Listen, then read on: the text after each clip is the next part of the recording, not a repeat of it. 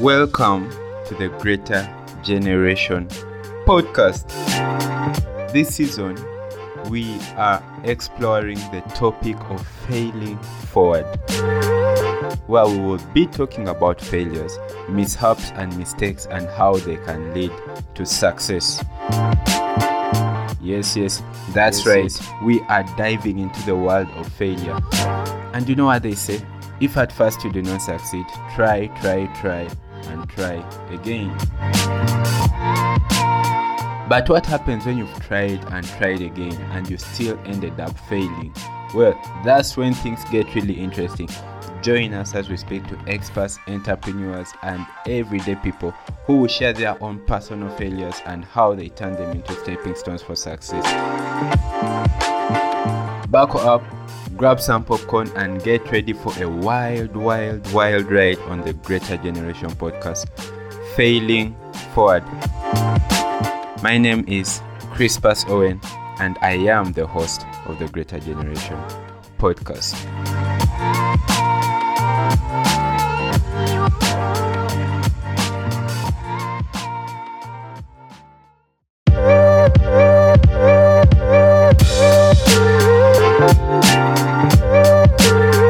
Hey, welcome back to the Greater Generation. So, Ivor. What's up? Yeah, we are back with Ivor, and he has been a guest before. Hello. So this is not new. You've been to the studio. Yeah. I'm in the stew, cooking up. Yeah, so we are back with Ivor, and Ivor asked me the first question before we recorded. What happened to you at Jute? What happened to you? So let me tell you. One of your failures. Yeah, I will not call it a failure. I'll call it a lesson. A stepping stone. Yeah, because I wanted to rebrand the podcast because I was being inconsistent. So I thought that rebranding would give it a whole new feel and a whole new everything. Start afresh. And then I realized that actually people preferred the Greater Generation because I got messages from people. I like saying what? Like, yo, what's this? Why are you putting for us? We share these things with our kids. Do it for the kids. Yeah, so I had to go back to the roots, and I hope you enjoy. Is that why you have a book of optimism right there next to you? Yeah, this is my book. My dad gave it to me for my 18th birthday, and it has been a book of how do they call, where you write plans and stuff? Journaling? Yeah, so I journal in this book and I create my plans and everything. So you find optimism here. Optimistic. So, Ivor, how have you been? Good. Weird. Been going through the motions. But I think everyone is at this point. Yeah, and you're graduating, so I guess you've had one of the hardest, toughest semesters. Yeah, you could say so. It's been pretty rough. Then it's not your first degree, so you've done this before. Yeah, I've been on this rodeo. I don't like it at all. Studying is hard, guys. School is hard. So I was this season, as I had told you earlier, is about failure. First of all, what do you think about this whole season thing of failure? Because I've taken you through a few of my plans, and I know someone told me this sounds crazy. Crazy isn't the word for it. No, someone said that I was speaking to someone, and they said we listened to your intro, right? And then I also told them that this is going to go on through the whole of Feb and March. They were like, yo, you're crazy. How are you going to handle it until the end? What do you think about the whole thing, the whole season, the new season? I mean, because about failure, I think failure is something like a lot of people dread. And it's understandable why you do it. And no one wants to fail. Who on earth wants to fail? Who on earth wants to fail? But yeah, when I thought about it, I was just like, oh, that's new. You're just gonna be talking about bad stuff. My guy said you're going to be talking about bad stuff. Bad stuff the whole time, you know. But it reminded me of this. Are you a fan of Kendrick Lamar? Yeah, I'm a fan of Kendrick Lamar. One of my favorites. This one song he has, the song that he blew up with, "Drunk." Yeah, with on Good Kid, Mad City. Yeah. Yeah. So a lot of people, not a lot of people, I think a lot of people do know this already, but it has this extended version if you buy the album. Of course, there's the version you put on TV when he's drowning in the pool, whatever. But the extended version, there's this line here where he starts the last verse with, which is the extended verse. And the first line in that verse is, "All I have in life is my new appetite for failure." And I've always thought about that line, you know, like for a long time I wondered, what the hell did he mean? Deep. Yeah, you know, like, what did he mean by that? All I have in life is my new appetite for failure. But like after a while, I think what I take from that line is he has this new appetite to go out in the world and experiment and do things he has never done before. Therefore, he is ready to fail. Yeah. So he has that new appetite for, you know, I'm gonna get it wrong, I'm gonna get it wrong, but very soon, eventually, I'm gonna get it right. You know, so that's what I take from his new appetite for failure. And that's what it reminded me of, really, when I think about it. I've never paid attention to that. Can you believe it? You should check it out. And now that you speak about it, makes a lot of sense. Because I mean, I was speaking to this one person who I recorded an episode with. Dope. And she said that it takes courage to fail. Yeah, a lot. Like you must be courageous. Because most people run away. They want like the safe route, the safe journey. And then risk takers are like, you know what? I'm going to go for this. Yeah, but that's why guys start like big businesses or brands or any of that stuff. Even this guy, what's his name? Raymond. Is this guy called Raymond? I don't know if you're allowed to mention people's names, but he's a YouTuber. Yeah. He's a YouTuber. Kahuma, right? Yeah. Yeah. And he was talking about. He's a guy of Radioactive, right? Yeah, Radioactive. Yeah. This one time he was talking about how he left school, what, and in the African society, your parents would look at that as you're failing kind of thing. You're like, you're not getting a degree. What are you gonna do? You're not gonna tell your African parents YouTube. But for someone who in his age group, looking at him, what he's doing and all that stuff, I think that took a lot of guts. He was ready to put himself out there, ready to fail at what he's doing, but as long as he loved what he's doing. So it's that risk of, I love what I do, and no matter what it takes me, no matter how long it takes, I'm ready to fail at it till I get it right, kind of thing. And the surprising thing, this guy just won a world record. Yeah. He just did the Rolex thing. The Rolex thing, yeah, it's crazy. But in my opinion, you must be willing to fail at multiple things. Even things that especially things that have never been done before. So like a good example for this, since I do architecture, I'll put it in like architectural terms. There's these 2-star architects, quite big architects. Everyone who studies architecture must know them. Yeah, one is called Le Corbusier, and I think he's French, yeah. Another one is called Frank Lloyd Wright, he's an American man. And there are these 2 very iconic buildings. So for Le Corbusier, it's a villa called Villa Savoye, and for Frank Lloyd, it's a residential called the Falling Waters. Falling Waters is basically this residential on a waterfall.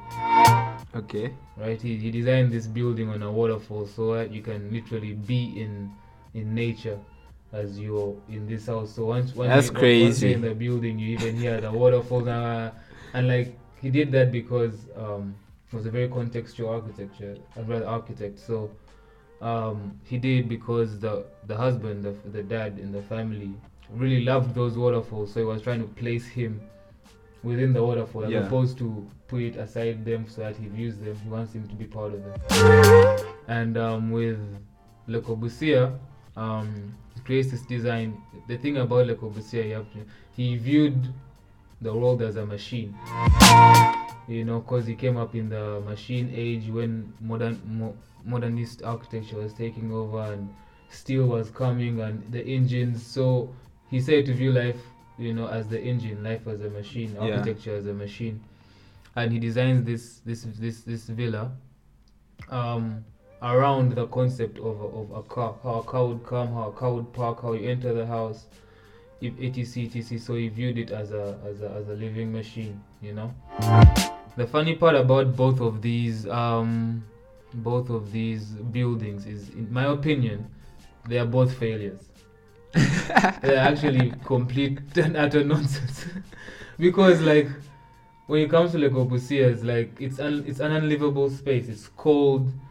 The roof is always leaking because it was a waterfall. It's more of because even in the waterfall, the things always leak. Yeah. The water is always getting in there, damage from the humidity, all that kind of stuff. They both need constant maintenance, renovations.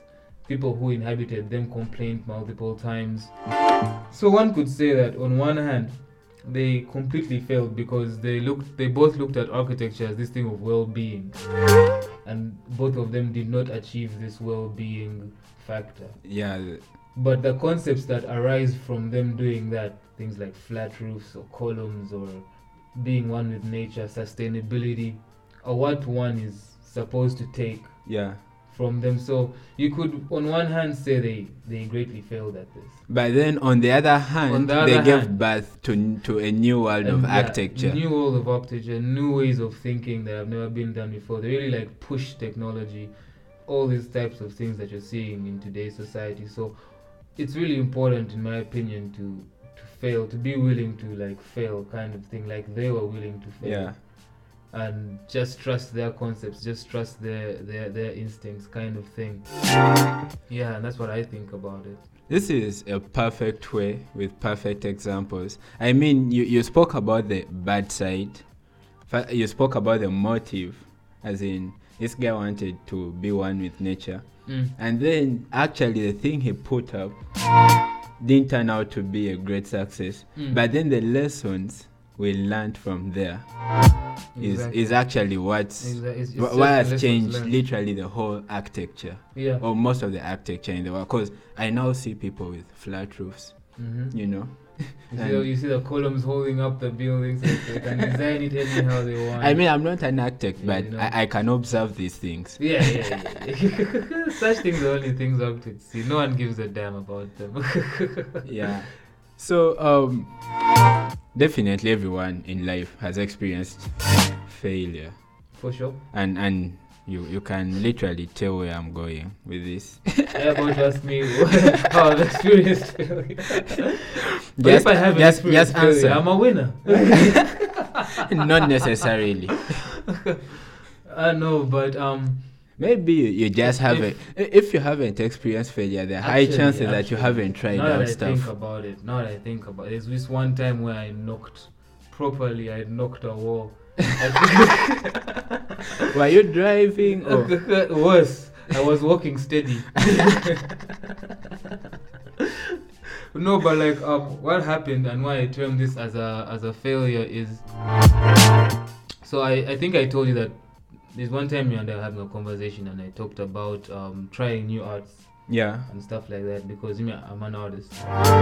So I tried out fashion. Fashion was for me the most out of the box art I have ever tried, right?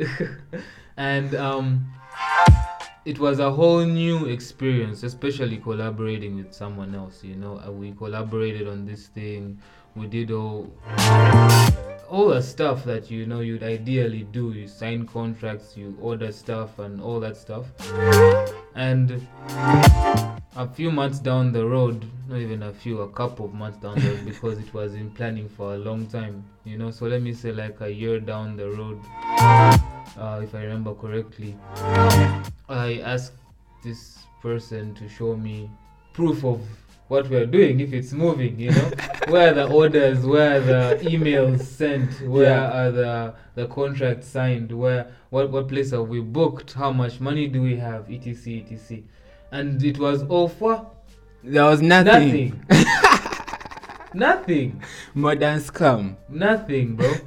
And like, I let it go because he was my boy. But it really hurt my feelings, like someone could do that.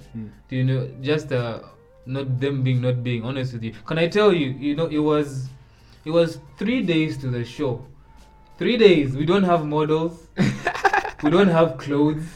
We don't have an area, a location for the show. We don't have nada. We don't have a and DJ. It's 3 days. It's 3 days. Nothing has been paid yet.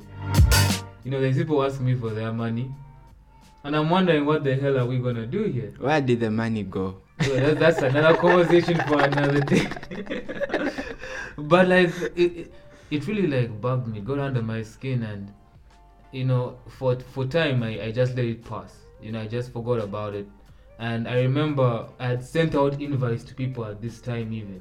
And not just your normal invites to your friends. Yeah. I had sent out invites to a couple of socialites in Kampala. And that's a big deal because you want these kinds of people. Yeah, to like promote and stuff. For like sustainable promotion. Though the promotion will do itself if they come through, because we didn't have promoters or anything. Yeah. But we had all sorts of, television personnel, socialites, a couple of people who are popular in Kampala, a couple of people who have some very good following. And there was no location. 30K followings, 50K. Some of them, a good number of them had actually said they were gonna show up. Some of them were even musicians. They said they would show up. They hit me back, and I was really pleased with that. You can imagine how I felt having to send a DM and email to a lot of people to tell them the day before, telling them, hey. I got so embarrassed that I didn't even send out some of them. I just let the day pass. After all, they didn't have a location and no one would know where to go. It was one of those things that I had. It took me a while to pick myself back up, because you're like, what am I? It's embarrassing because you've told all these people about this thing. Your friends, your family, even my dad. I remember I had to even ask my dad for the last bit of money to pay for that place, because I had run dry on cash, and I was expecting this other my partner at the time to have sorted all that out, because in the beginning it was all there. So coming close to that date, me realizing it's not all there, I go and have a talk with my pop, and he told me, hey, listen, you're my son, I'll support you, but are you sure about this? So he had that parental intuition. Yeah, that intuition, like, are you really sure you want to go through? If you say you don't have the clothes, you don't have the emails, you don't have all, are you really You don't sure? have the models. And he gave me the money. I remember he gave me the money, and I was seeing him again later that day. I was at his place, and when he got home, I got home before him. So when he got home, he asked me, how did it go, booking the models and all that stuff. And I remember just standing up, going into the drawer, picking out all the money he gave me and handing it straight back to him. And you're like, oh, you didn't clear anything? And I was like, I've decided to let it go. I've decided to sit this one out, to just accept that this one time it did not work out for me. And he told me all those stories and stuff, but man, I felt like crap. I felt like trash. I have heard stories about failure, but this is by far the epitome. It was wild. I was paying people 4 months after that, because you've had people to get models, you've had people to promote for you. Okay, I didn't really have promoters. And people don't really understand, not really understand your side of the story. Exactly. They want their cash. So since I didn't have, like I said earlier, I didn't have promoters, I just talked to a good friend of mine, and he was helping me with the promotion. He did like the covers and all that thing, the posters, all that stuff. He showed it to his friends because he's quite popular around Kampala. Yeah. And that this stuff is not free. It's not like he does it for free. Even if I'm his friend, there's a price to pay. There's a price to pay. This guy comes to me and he tells me he hasn't been paid for the past 3 months. Like this is all happening, like I said, 2-3 days before the show. I feel like there's a dominoes effect thing for bad things. Like when one bad thing happens, all the bad stuff just comes tumbling down, and you're like, what the hell is this? So it was just one of those things. I was like, you know what, screw this. It actually put me in a weird spot, because ever since then I really don't like working with people, and people have hit me up, let's work together, let's put your art on shirts, on jerseys, on sweatshirts, on and I always tell them, I'll get back to you, but it's a trust thing. It's like I just don't trust. If my friend could do that, this is a random stranger DMing you, emailing you, you're like, what's the guarantee that it's gonna go any other way? I'll ask you for proof of a plan, or what you gonna do when you have this, and if you don't tell me, I'll just know, okay, that's a scam. Even if I should overlook that, let's say someone's business is just starting, I should give them the same compromise I would have if I was just starting a business. They don't have all this, they don't have all that, but we can work it through for the next few months. But in my head, it's just straight, nah, boy.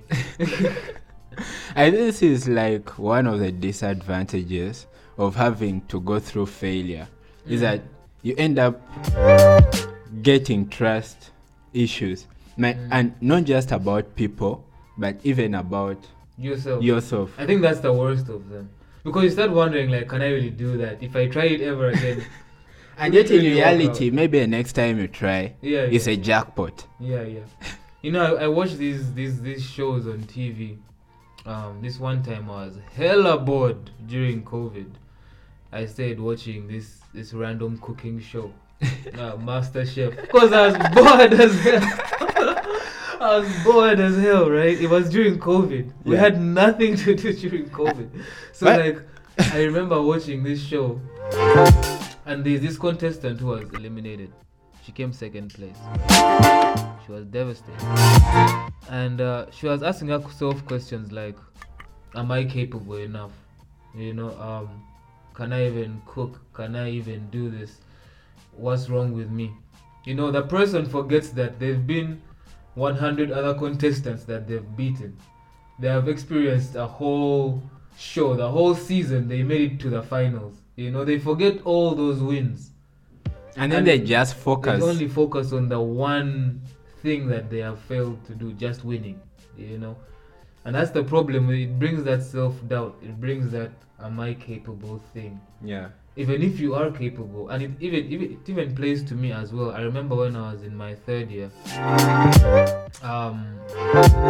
There's a point when I'm just not studying very much. Like, I was tired, because architecture is quite a tiring. And the university where I was at before this in South Africa, their course is for 3 years, then you do the other 2 years when you're done.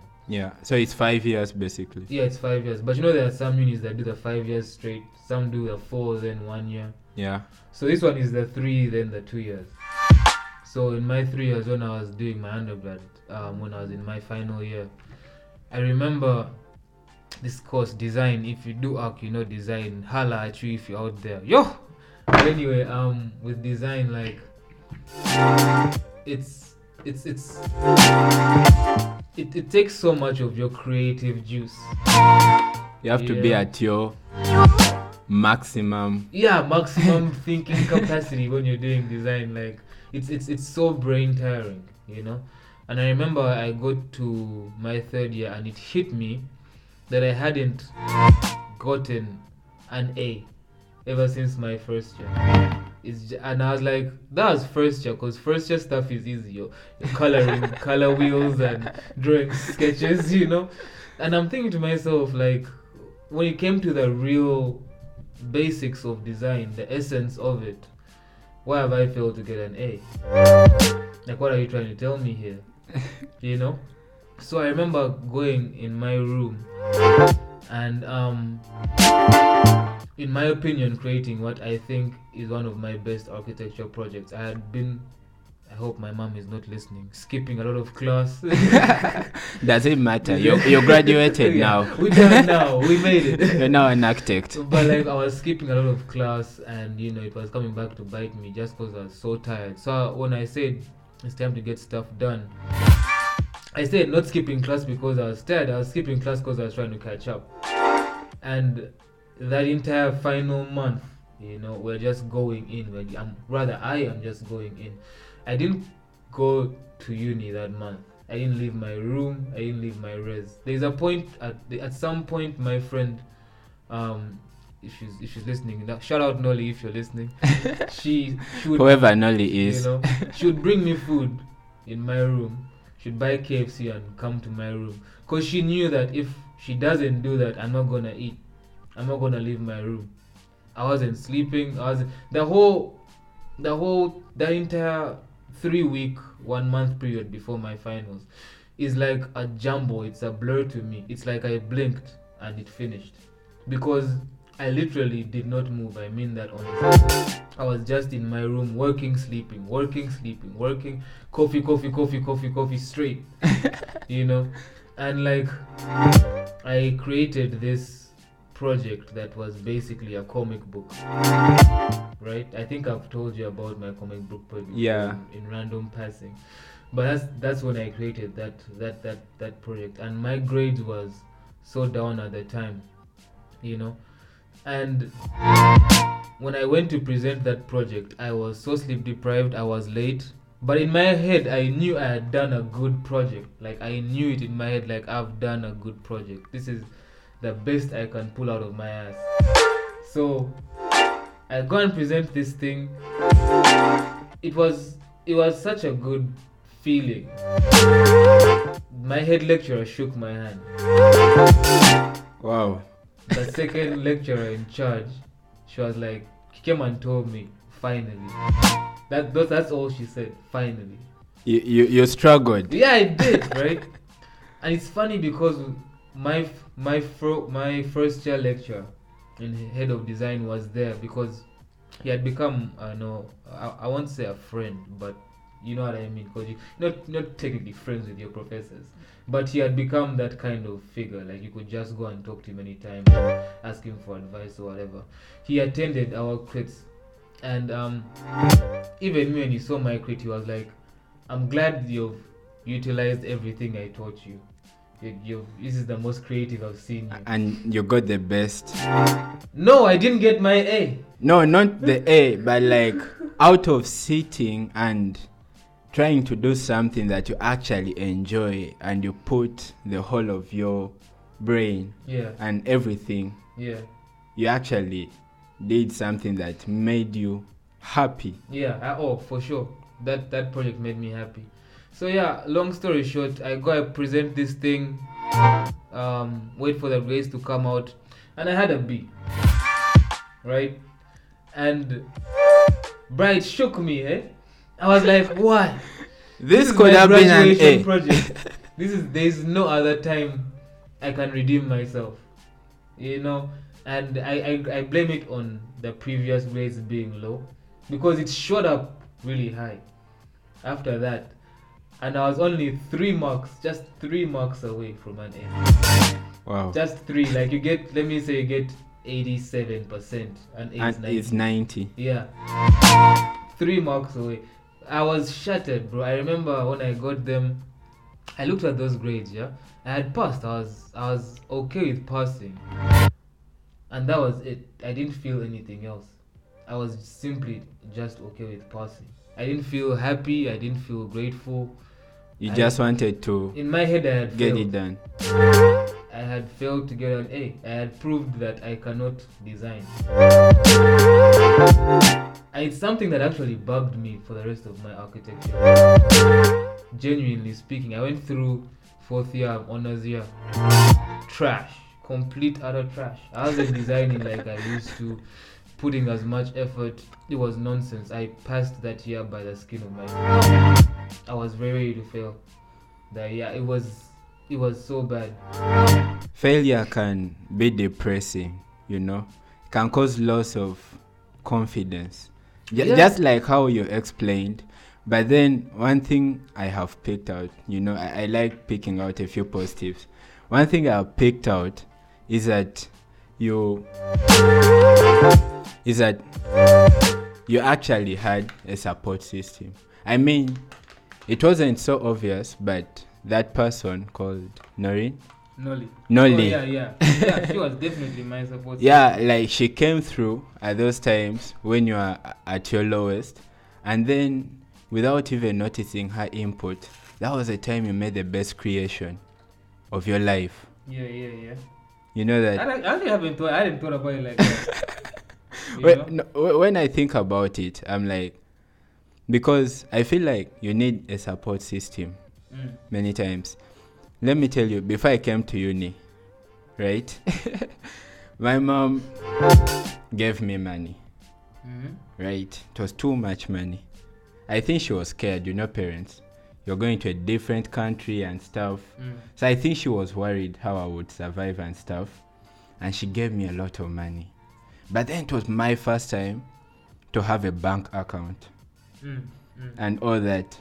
So I thought of how I can maximize this money, how I can invest. So by the time I graduate, it's at least thrice what she gave me.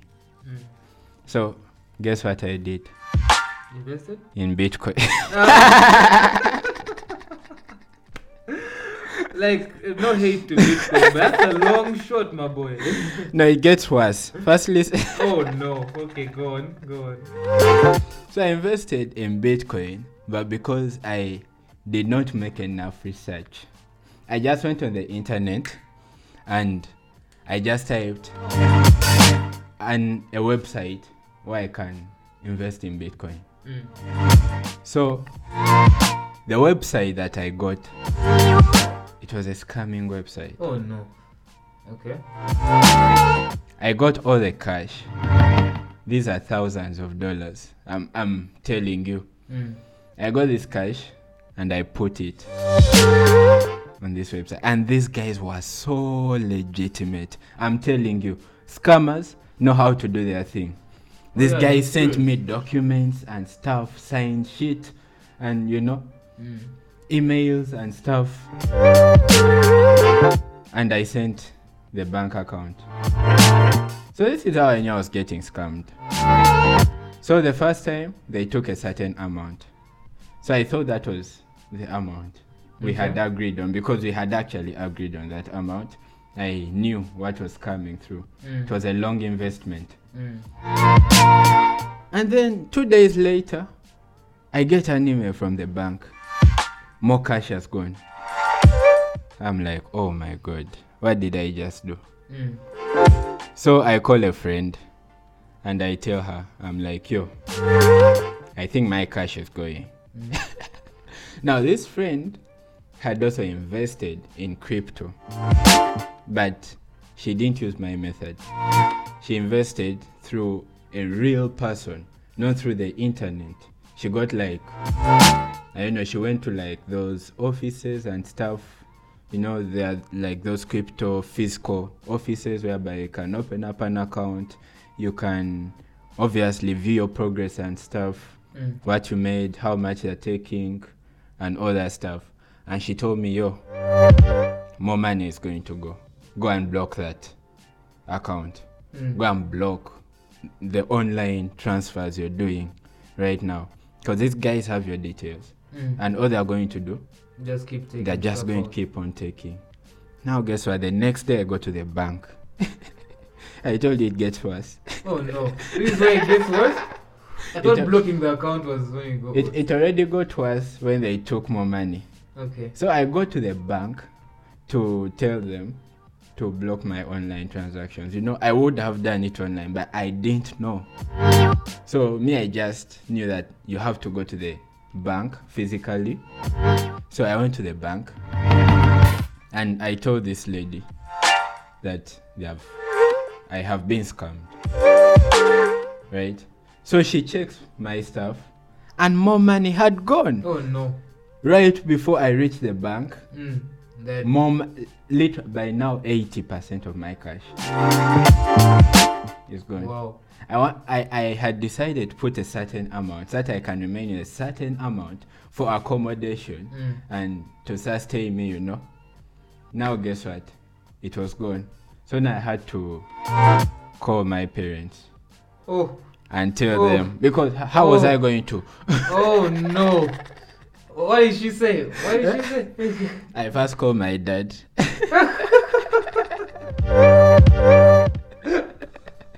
This is a funny story, actually. So I informed my dad of what had happened. And then I sat with my dad. And this is the first thing my dad told me. I expected him to, abuse me, get mad, be like, why do you make abrupt decisions? Why didn't you? This guy told me, you have learned one lesson. Never give out your bank details. It was like, I would have been mad at you, but it's the first time you're having a bank account. I believe you're excited, you had ideas, you went through with your ideas, but now you've lost everything. So let's figure out the next step, right? I mean, I felt pain, but at that time I felt some comfort. At least he gets it. Yeah, because I thought I was doomed. I thought this guy was going to be like, nah, you're not going to go abroad with the way you're doing things, right? Yeah. And my flight was the next week. I can tell you, my flight is the next week. Accommodation has gone.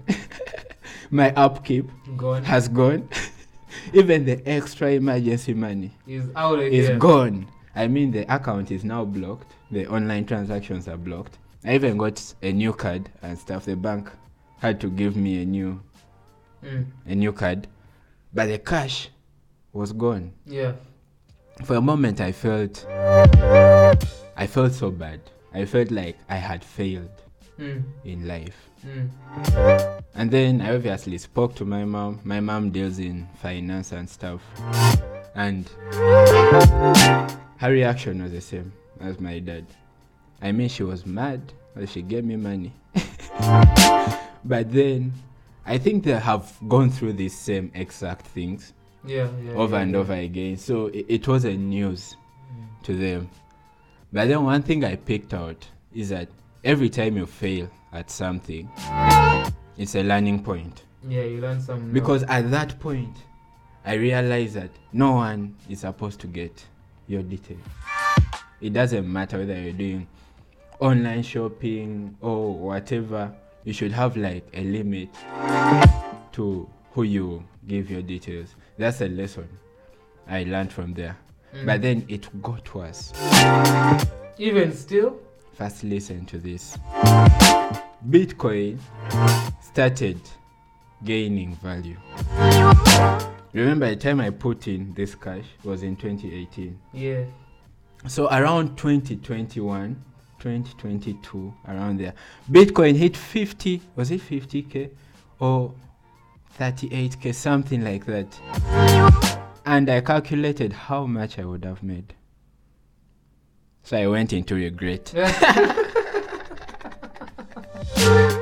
I mean, the damage had been done years ago, but now I was living in regret. I was like, what if I actually put this money in the right place? What if I made...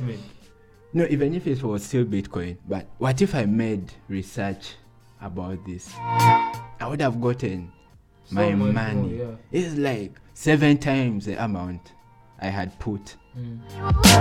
So that's what I learned about failure, about that specific situation. I guess then the question then turns to be like, have you used that situation or that failure like in your future prospects? Yeah, but I mean, I would just, for the listeners, the site is called Bitcoin Giants. So don't use that guy. Go there at your own risk. I mean, you can go on the internet, you search if it's still available, but I think it's still available because this is what they do, scam. So they must be going on with business. It's called Bitcoin Giants, and go there at your own risk. I learned my own lesson. It'd be like that sometimes. You gotta learn. Yeah. You know, but from that also from that whole fashion show thing, you know, like these days whenever I get a contract, I always give it to my pops, because my pops is a lawyer. Yeah. And so is my big brother. So I always go to both of them actually. I send them individually. I ask them, what do you think about this contract? What do you think about this clause? Tell me what shady stuff you see in here. And they always come back to me with points that I can go back and discuss or ask about, you know. And I'm always finding out more information. I'm like, oh, thank God I asked about that. Thank God I asked about that kind of thing. But like, you know, it damages your self-esteem so much when you fail. You come back, and that's why I'm grateful for coming to Cyprus this year. Yeah. You know, because like I said, my previous year was just bad. And when I came, I had this mindset of, at some point, I need to get this A. I need to. You know, it was bugging me. I went through first semester. Guess what I got? A bloody B. Once again, you know. But like, although I was one of the high people in my class, I was still like, it's not enough kind of thing. Yeah. So with my grad project, I had this thing in my mind, at the back of my mind. This has to be like the best project, you know. I think I got a chance to look at your project. Yeah, you looked at it, Yeah. And I was stuffing myself the whole time, like it has to be good. And it's funny because the results just came out yesterday, and it was a B. It was still a B, right? But it's funny because I'm not as disappointed in myself as I was before, because I realized that I can actually design, like, for sure. Yeah. Because like, once again, it's one of like the higher projects in class. You know, that's number one. And number two, I'm more grateful for the fact that I believed I could. And you actually did. First imagine you're getting your second degree in ARC next week. Yeah, it's do you think about that? It's wild. It hasn't yet sunk in, to be honest. People be like, how do you feel about grad? I'd be like, I don't know, bro. I'm not thinking about it. It's cool. You know? Guys are like, oh, but you've got a master's in architecture. I'm like, yeah, sounds dope. I haven't yet contemplated or wrapped around the whole idea that I'm actually getting this degree. And for me, I'm just like happy that I overcame that self-esteem issue of I can't design, and now it's like I know I can. I just have to put my mind to it. Yeah. Because at the beginning I was a bit lazy. Honestly, I was still kind of in that mindset of will I do well? What should I do? Kind of thing. But like by the end of it, I was like, no, I can actually do this. Here's my stuff, and I've been doing it for a while now. I know what I'm doing, kind of thing.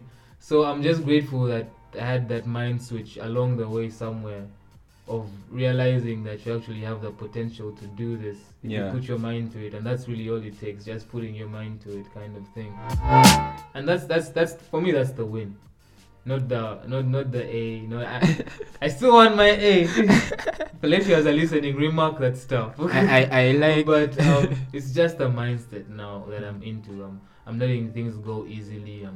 I'm just moving it. I'm just moving on as is. You know, like, okay, cool, that happened, and then you just pick yourself up. I think it's a thing I've also got from painting, because I said painting a lot. I used to draw, but then I said painting a lot. Especially after my really bad year, my honors year, because I took a year's break. Yeah.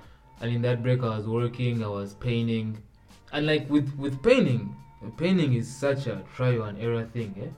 If it's your first time doing it, you wanna be precious because you don't wanna mess up. Because once you get that paint there, depending on your medium, because I paint a lot with ink, so once that black is on there, it's not coming off. And I was learning, how to use watercolors, how to tone them, how to do this. And when I look at my first work, at the time I thought, this is it. But now when I look at it, I'm like, nah, that's trash. But it's only because now I can gauge it. Yeah. To what extent have I failed? To what extent have I succeeded? And if you ask me, till this day, I've still probably only made 1 or 2 pieces I personally would consider proper art pieces. One thing I like about art is that it's subjective. It's very subjective. I know one of my teachers, we used to call him Jesus. Did he have a beard and everything? Yeah. Long hair and stuff? No, he didn't have long hair. He was too humble. I don't know how he became a teacher, because it's hard. So teachers can't be humble? No, students So are students are nasty. Students are nasty. To be a teacher, you must have a strong heart. Yeah. This guy was so humble. He couldn't punish a single. We were high school students. Anyway, that was not the point. The point is, this guy we used to call Jesus, my art teacher, and he's now a famous artist in Uganda. It's called Mr. Sendagire Paul, right? He's among the top artists. And he, one time when he was teaching me art, I'm really not so good at art, but I try. But the time when I was studying, he said that a mistake in art can be a design. Yeah, oh yeah. Because art is subjective. You may think you're making a mistake, and the mistake you made is exactly what someone needs. There's been so many times when, like, I'll make a mistake when I'm painting. Because this is what painting has taught me. Like, I'll make an error, and then I'll design around that error, and it reveals a whole new dimension in the piece that I hadn't ever planned for. And then you see a whole new path. And then you see a whole new path. Start adding more stuff based on that mistake. So that mistake it looks intentional. But you had no idea what you were doing. Yeah. And like, it has made me less precious with my work. Less, like, I can judge it more. I can step back, look at it and be like, that's trash. Change that. Do this, Or even I can finish an entire piece, stand back and gauge whether I think it's a good piece according to me or not. Not based on what I think as the artist, but as a viewer. Yeah. How does that piece make me feel? Does it make me feel? Those kinds of questions. And if it doesn't, I always be like, okay, that's a fail. And we move on to the next one.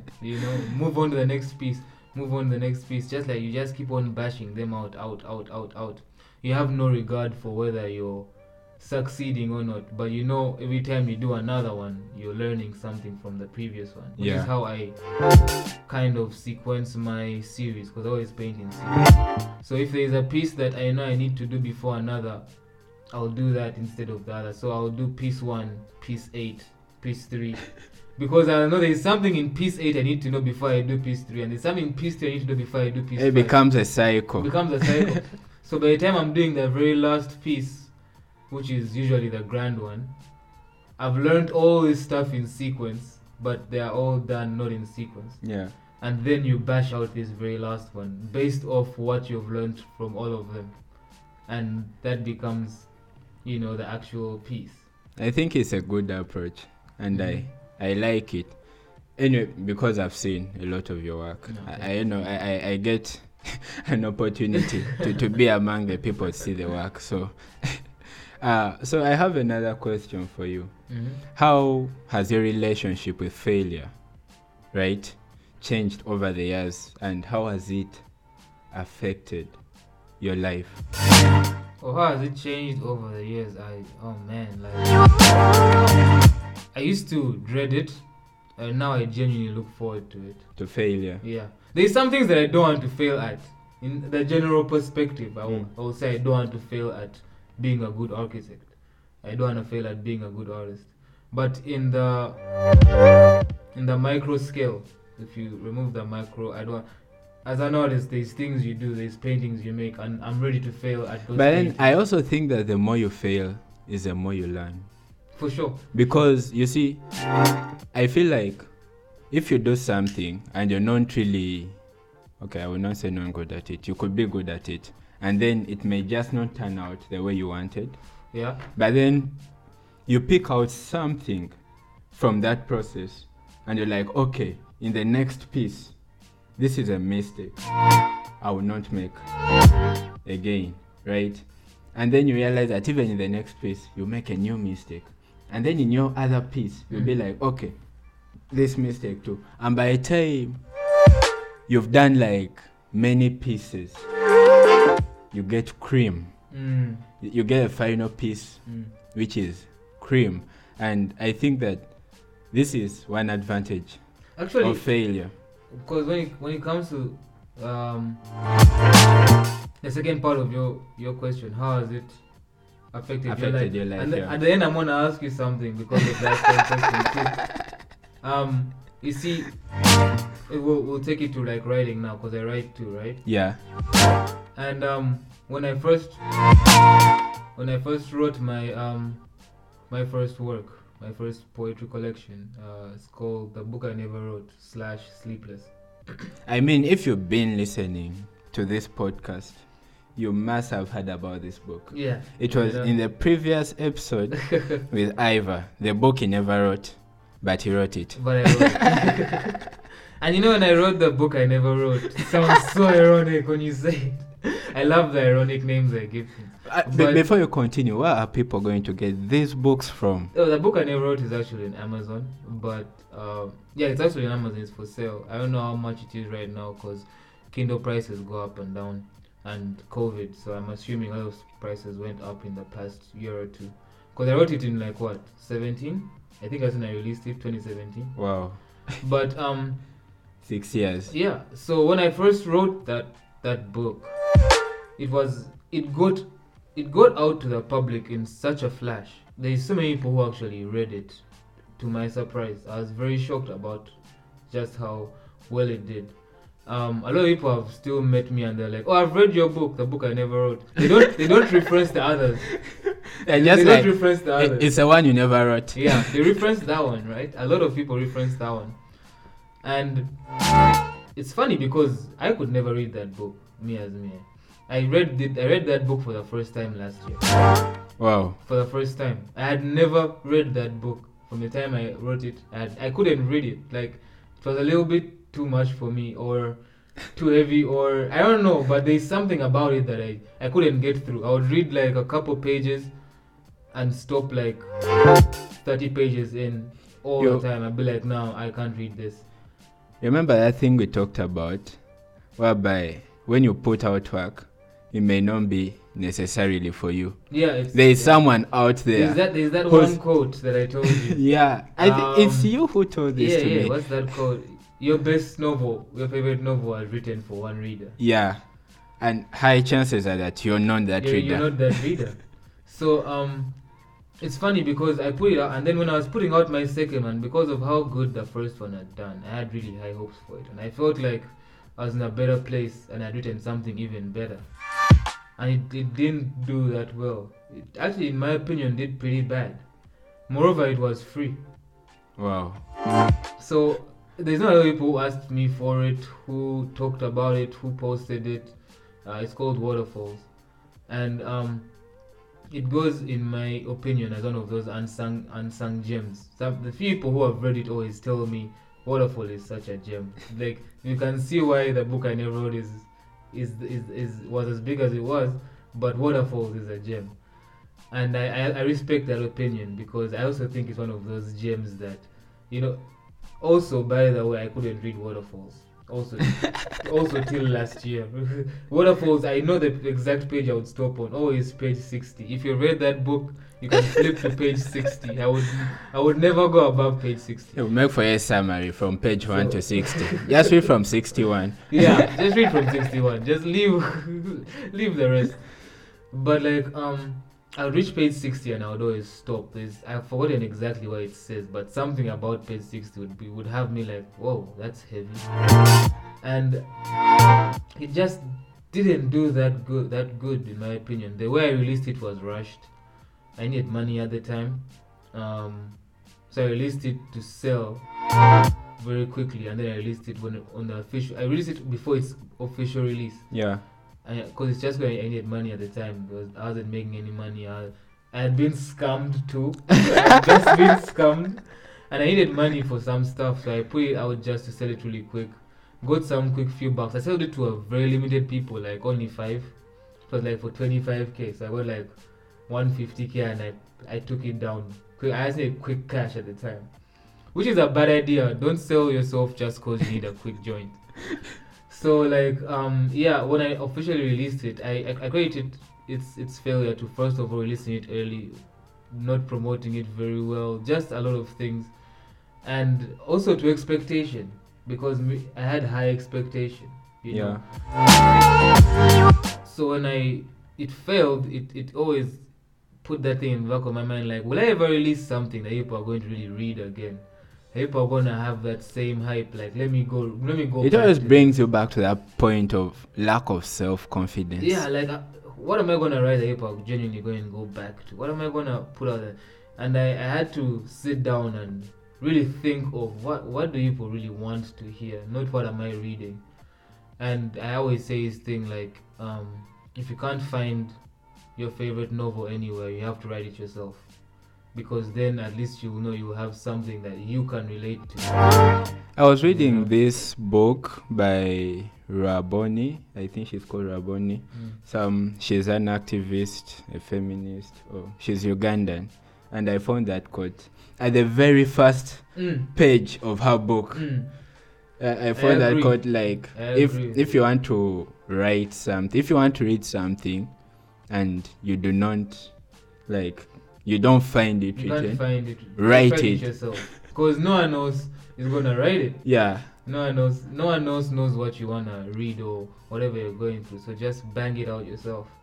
So like, I always felt like maybe I couldn't write. Maybe it was during COVID time that I regained that spark. That spark I had lost for writing. I had actually when I wrote my other work during this COVID time, after I got that spark, because of the previous failure, when I advertised it, I said it would probably be my last work, because I didn't think that after I bang that out, I'm gonna put anything good out again. So I'm gonna put out one last good thing, you know. And I banged it out. It was called I Popped a Pill on a Hill, and now I'm dancing alone. No, that's another one. Another one. That's the next one after and that. The way it did so well blew my mind. I sent out 300 emails, I was counting, on the first 1.5 days of release. Wow. I stopped counting on 1.5 days. I remember that the second day I went half through it, and I was like, I'm done counting. But I was counting them in my inbox, so you can see how many emails you forwarded. Yeah. So I was counting. I stopped counting on 310. I was like, you know what? This is good. this is good.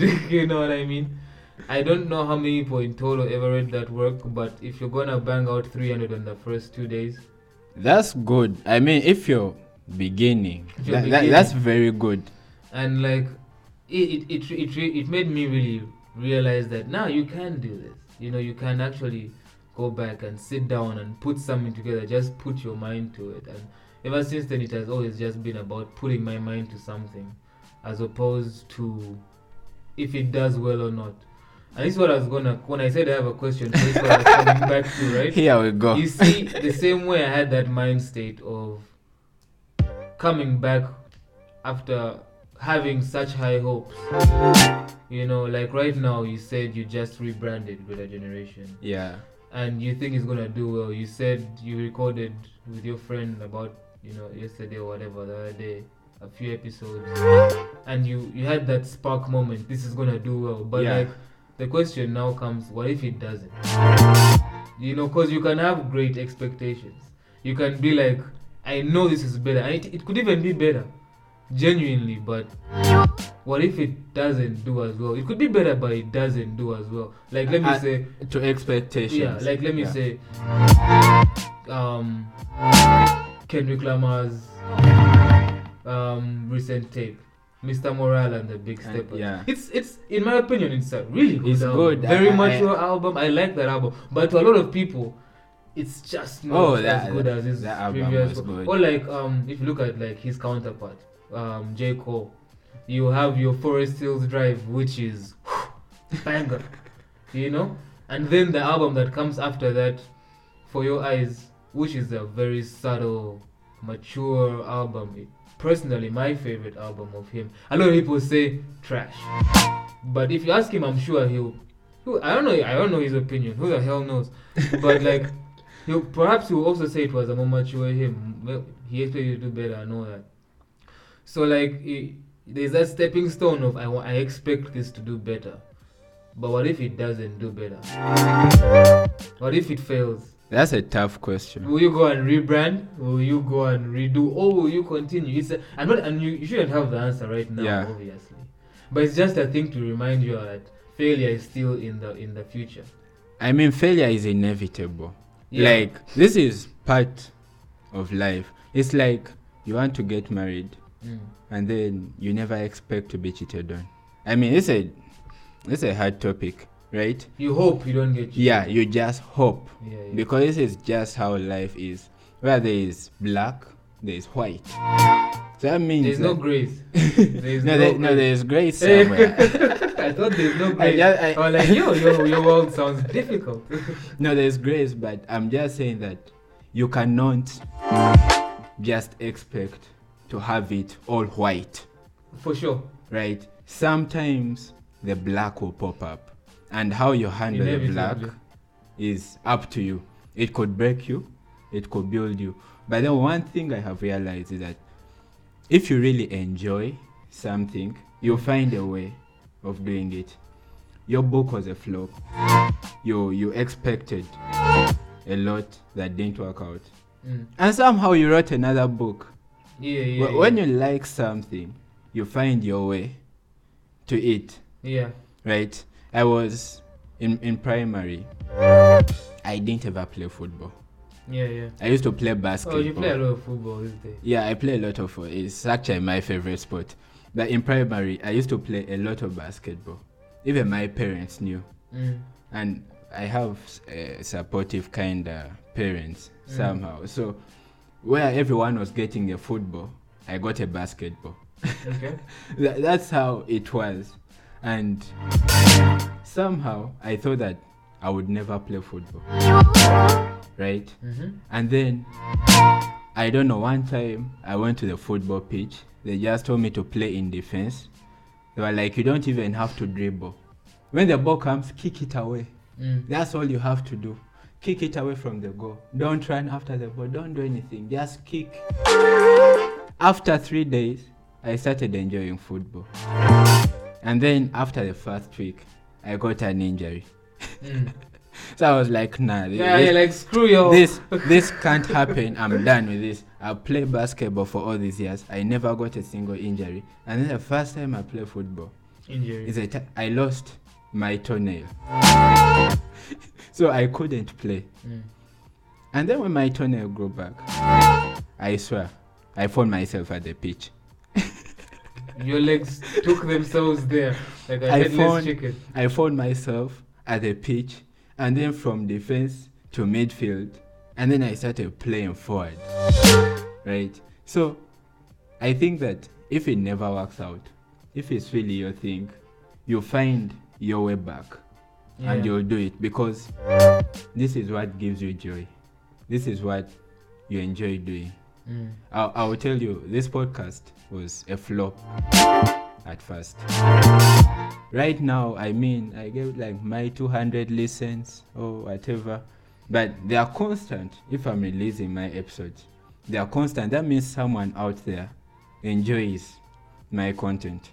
And then the time I stopped releasing content, I got some messages from people like, what happened? Are you sick?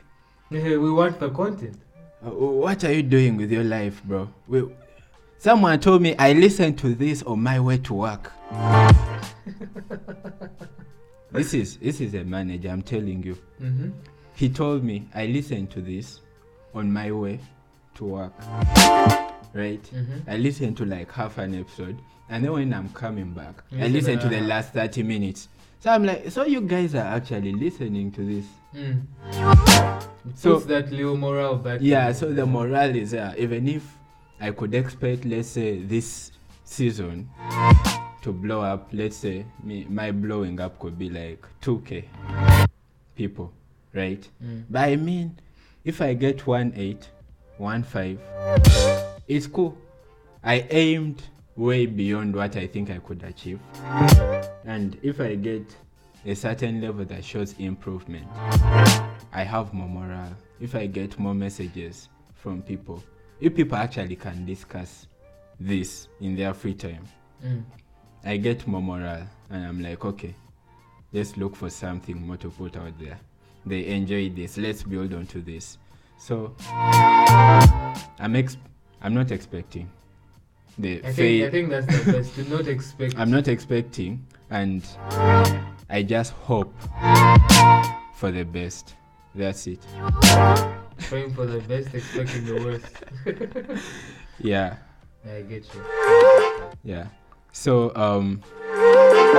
actually, I was going to make this like the second or third episode, but it has been so broad, and it has been a lot about personal failures as an artist, an architect.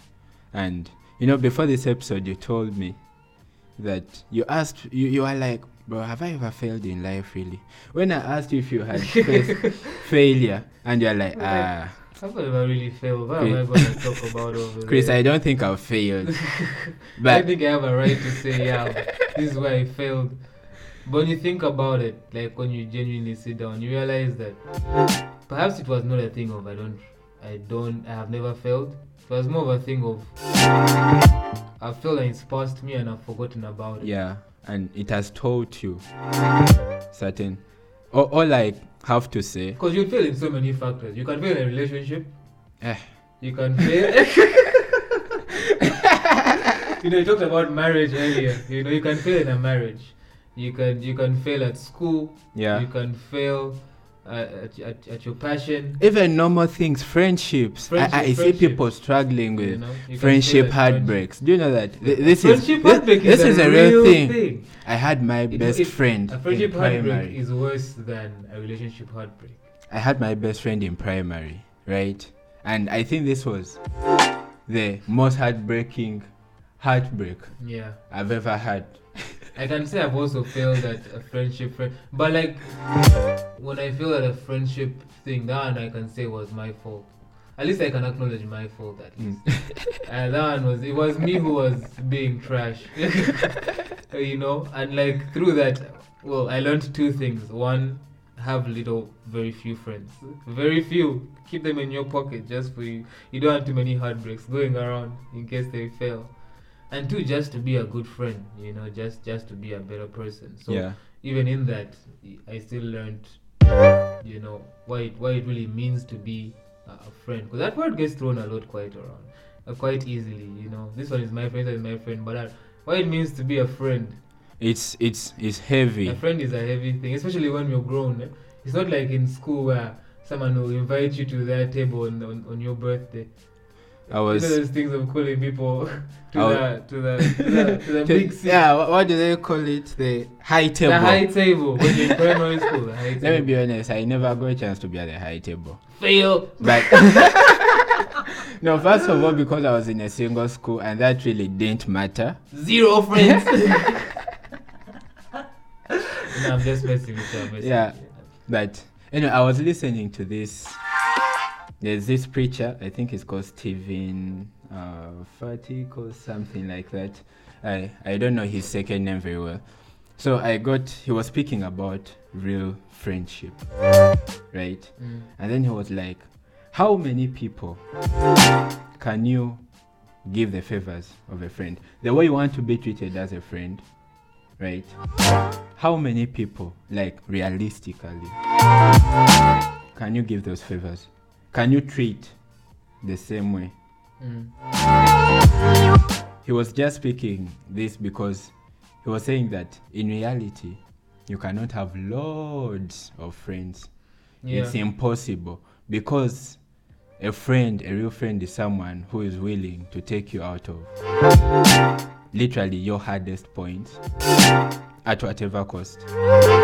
And they are willing to celebrate with you. Sometimes people do stupid things and they need you to celebrate with them because that's what makes them happy. Your guy comes up with an idea and you clearly know this idea is trash, right? But this guy has taken years to think about this idea. And you just have to believe in him. and he has acted upon it, right? So as a friend, without even any bias or anything, you should be there for this person. Celebrate with them and believe in them, because maybe their crazy idea would blow up. So I have just this question, is obviously off topic. It's not about failure, but in reality, how many friends do you think a normal human being can handle? Not more than 10. 10 is a big 10 number. is a big number. 10 is a big number, but I think you Okay, should, just I in think my you perspective, 10 is a big should, number. But like, I'm looking at it like this, right? You have a friend from every angle. Let's say you have a friend from work, you have a friend from primary school who you trust, you have a friend from the university you studied in together, you have a friend for business. That makes us selfish. Okay, we are selfish people. We're inherently all selfish. We're inherently all selfish. At a certain point in your life, you have to be selfish. That's just a fact. At some point, otherwise you will never end up fully discovering yourself or having self-love if you're always giving yourself out to quote-unquote friends. Yeah. So I think it's very important to pick and choose what friend is for what. And then there could be an overarching friend for all scenarios. You know, some people would go as far as calling that a best friend. But terms like that are too precious to throw out. You know what I mean? So yeah, 10 maximum. Those are a lot of friends, but for every normal human being who loves their peace, I would say like 5. Yeah, 5 is a good number. 5 good friends and Manageable. Very manageable. Diverse friends. You Diverse can't friends. you can't have all your friends from the same village. No. What do you mean? Who's going to help you to get a passport if all of you are from a village See, that's what I'm trying to whereby say. no one knows You about have a a friend passport? in town, a friend out of town. You have a friend in a foreign country. You know what I mean? Yeah. So as you know that when I go to Europe, I could stay with this person. When I'm in South Africa, I could say this person. When I'm in UG, I could have a drink with this person. When I have a business idea, I could talk to this person. Yeah. You know what I mean? Different friends for different things, and that's when categories of friend. Maybe I don't know if they will have levels of I trust this one more. That's all up to you. That's you. That's a lot of dynamics. But just having a friend for each scenario is what I'm talking about. A different friend for Yeah. Okay. So that was our episode about failure. We ended up in friendship because whenever I speak to certain people, a conversation continues going and going. But yeah, I hope you have learned something, and I'm definitely going to make this my introductory I made it, guys. episode. I'm in the intro. Yeah, I'm going to make this my introductory episode, and I hope you guys enjoyed. 1 hour. I'm putting 1 hour there. I hope so. Yeah, I hope you guys enjoyed this episode, and I hope you learned from this guy, Ivor, who's also my friend, and an architect, an artist, a writer, bro, everything. But we try different things. But as you can see, he has failed, and he failed and stood up. I mean, if he didn't get up after that book, I don't think you would have had all these books you're releasing. Personally, my favorite book was I Took a Pill. Yeah, I popped a pill on a hill, and the next one, and now I'm dancing alone. Yeah. So I mean, if you had stopped on the previous one, you would never have written this For example, I Popped a Pill on a Hill. It's a book I've read 4 times. 4 times. I'm going to the 5th time. That's why I was confused. Because somewhere, somehow, some things look completely new. Every time I get different perspective every time you go. Yeah. Like there is that part where I wrote about, again I'm going to bring back the same part as you expect. Being in the room with 4 walls and stuff. And then that part, every time I reach it, I get a completely different perspective on life. So first tell people, how are they going to get your book? Which one? All of them. Apart from the first one, which was the one at Amazon. Yeah. What was the title? The book I never wrote. The book he never wrote, but it's the book I never wrote. Yeah, which I actually wrote. Yeah. No, just the rest are, since they are all free currently, I can't put them up on like selling sites. So usually people just DM me or email me or whatever. So whenever someone DMs me, I'm always happy to read it, to get back to them, send it to their email. It's a quick thing. It's very easy. You can always just hit me up on the DM and I'll send it to you. Okay. So if you need those books, if you need his art pieces, check out his Twitter and get the prices. Things are not for free, guys. Which means we want money for everyone who does not understand. If you love art, go check out Ivor Samuel, right? That's your Twitter. Yeah. And you'll find most of his art pieces there, but most of them are on Instagram. Yeah. And you'll find the prices there, I guess. Are they? Do I post them with the prices? I don't think so. I think I used to, but I don't anymore. I just be posting that stuff up. Okay, yeah. If you need like art pieces, if someone hits me up, I could always tell them if it's available. That is, it's quite a number posted on there that I don't have anymore. How far with the NFTs? I started them, but like no, this might go back to failure. I haven't failed. Is this really failure or inconsistency? No, it's. Do you know where the inconsistency came in? Mm-hmm. When the NFT crypto thingy price dropped last year. The crash. The crash in the middle. I think it was around August, September. It was this huge crash that happened, and I was bummed because I was very new in this industry. I had just done it for like 2 months, and the crash happened, and I was like, oh damn man, like now here we are, we've put our money into this, and now this is the crash that has happened. Am I still doing it? Yeah, most definitely. I actually put another piece up recently, just like I think I put it up on the NFTs because I'm still like pushing it no matter the crash. That goes back to what I was saying earlier. Like you just keep on going and you cross your fingers, not knowing where the end is. It's still going. It's not. I don't do it as consistently, but I still do it, and I still put out the work because I just don't want the whole bump to affect me again. You know what I mean? Yeah.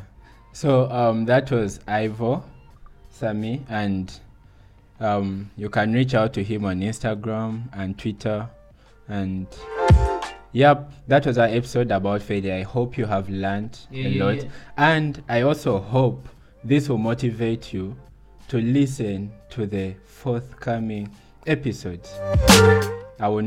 This is going to be a surprise. My new guests. I have a psychologist coming onto this podcast. Nah, I want to listen to that. What is she saying? And I have a public speaker.